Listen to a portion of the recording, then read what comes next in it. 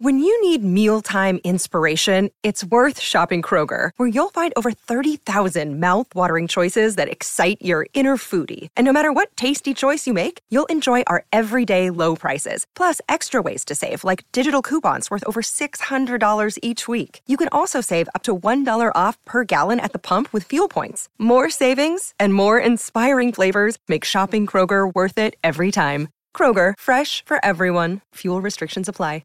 In this ad for the Mobile One brand, I have 30 seconds to remind you about your first time driving. Remember the feeling, the freedom, how the world felt bigger and smaller at the same time?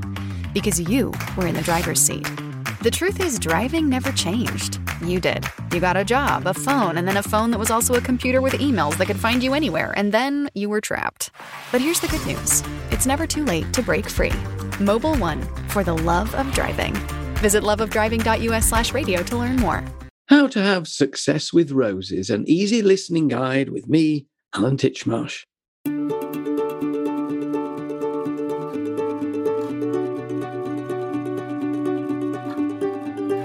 Hello and welcome to the first in a brand new Gardener's World magazine podcast series, exploring some of the key issues that incense and inspire gardeners.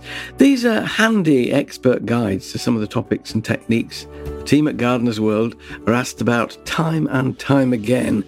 Cuttings, tomatoes, pests, blooming blight, composting, to name but a few. In this exclusive series, I'm going to talk about some of these big questions and share with you my practical, no-nonsense solution. I'll lead you, not down the garden path, but to a more successful, hopefully less stressful approach to tackling common garden woes and getting the garden of your dreams. I want to help you to have more time enjoying the fruits and flowers of your labours and less time actually labouring.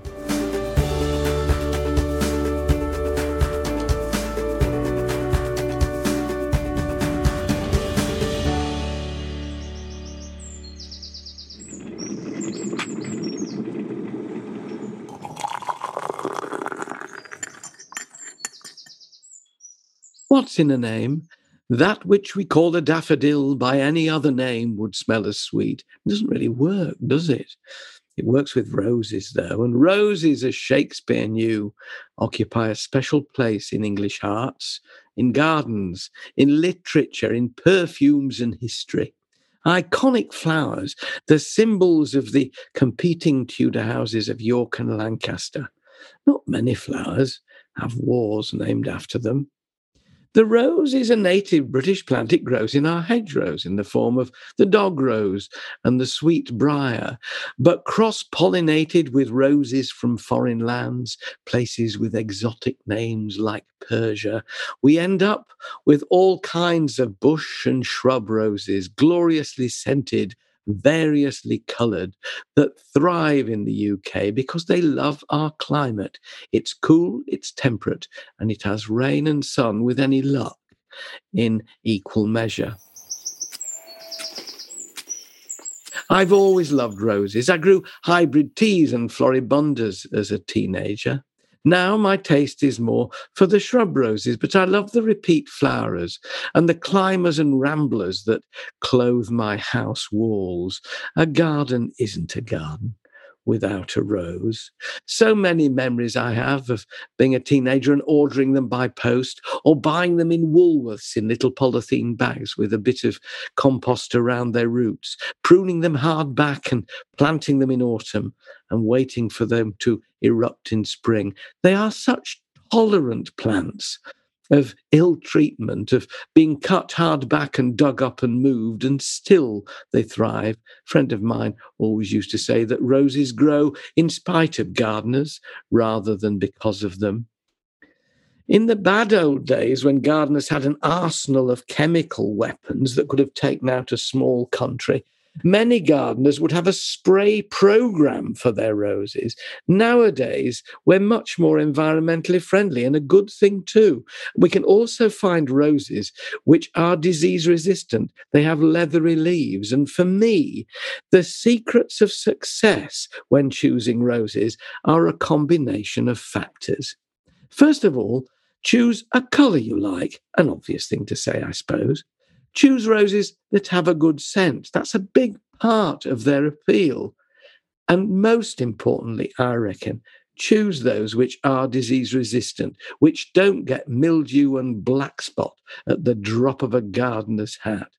If you've got a wall or a fence that you want clothing, there are climbers and ramblers that will cover them and train along wires or trellis. You've got to tie them in. They don't stick like Virginia creeper or ivy, so they will always need supports. There are roses without thorns if you have children or pets that you don't want to get scratched.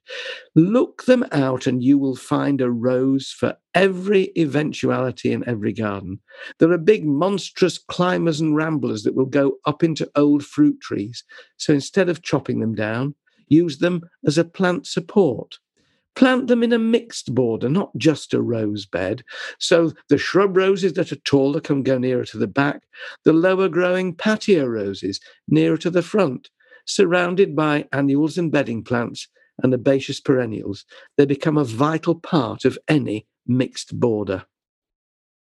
When it comes to planting, all roses love decent soil. They don't like it thin.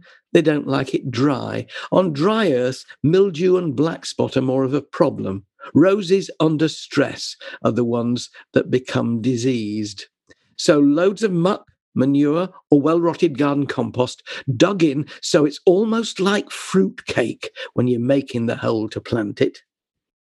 Roses traditionally like heavy soil, which is probably why most of the rose nurseries tend to be in the Midlands and around Nottinghamshire where the soil's fairly heavy. They don't like thin earth, which gives rise to puny plants. So if you've got clay soil, roses will love you. When it comes to planting bare root roses, these are the roses that are dug up in early autumn, their roots shortened and their top growth cut right back. They then can be transported and packaged and sent all the way around the globe. They are so resistant to this form of treatment, and that's why many of us plant bare root rather than container-grown roses. Container-grown roses, you can plant at any time of year because they'll just take to the ground and start growing away as soon as they grow in. Bare root. In this ad for the Mobile One brand, I have 30 seconds to remind you about your first time driving. Remember the feeling, the freedom, how the world felt bigger and smaller at the same time? Because you were in the driver's seat. The truth is, driving never changed. You did. You got a job, a phone, and then a phone that was also a computer with emails that could find you anywhere, and then you were trapped. But here's the good news. It's never too late to break free. Mobile One, for the love of driving. Visit loveofdriving.us/radio to learn more. Roses are generally planted as soon as possible after being lifted in the autumn, any time between November and the turn of the year, but right the way through to the middle of March if you have to. They will be quite happy, provided they're not kept too hot and dry out. So bare root roses, plant them between November and March, and they'll be fine. Don't plant them as we used to do, in beds solely devoted to roses, surrounded by grey and dusty earth.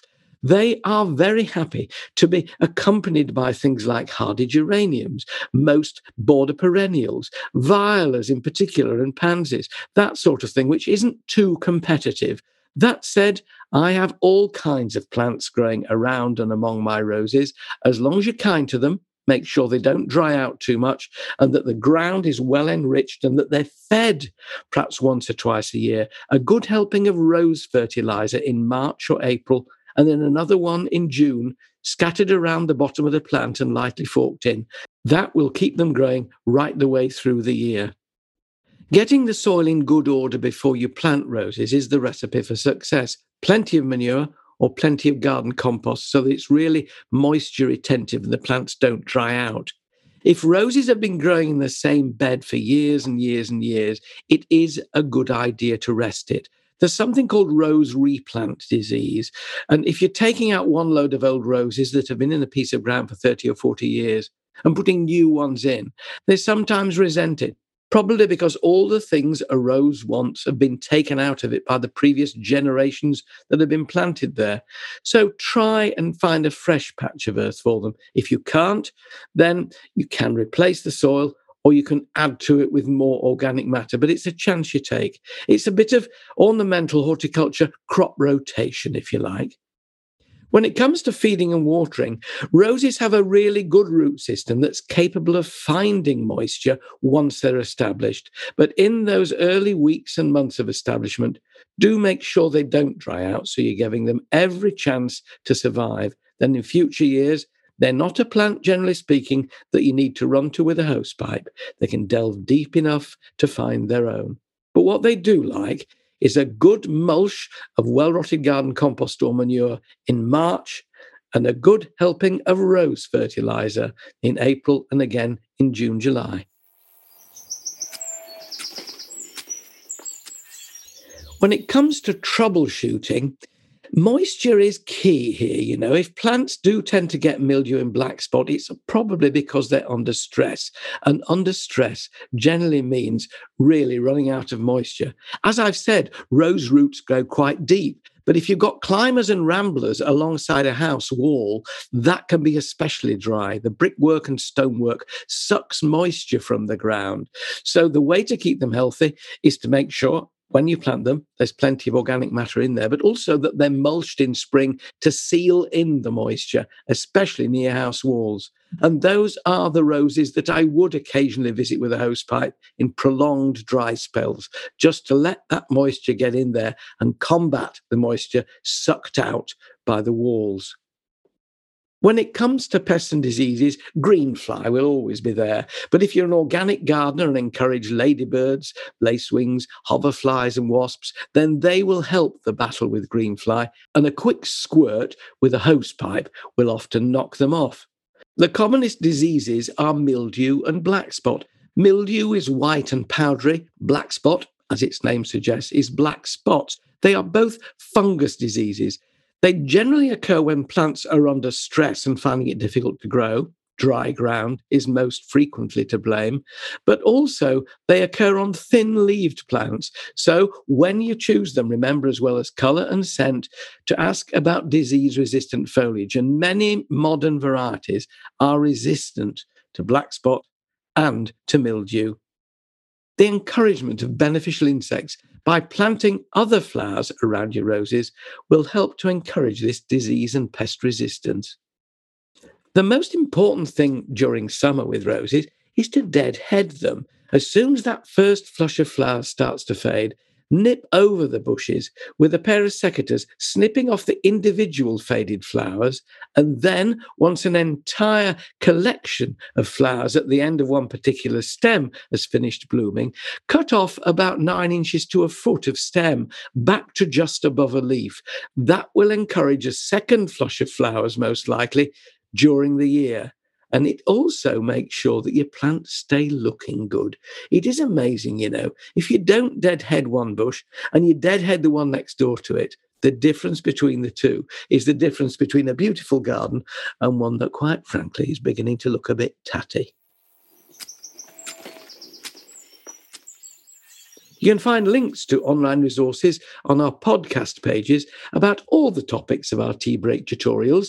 These include gorgeous inspirational photos and plant guides to rose varieties, training ideas for containers, arches and arbours, and much more.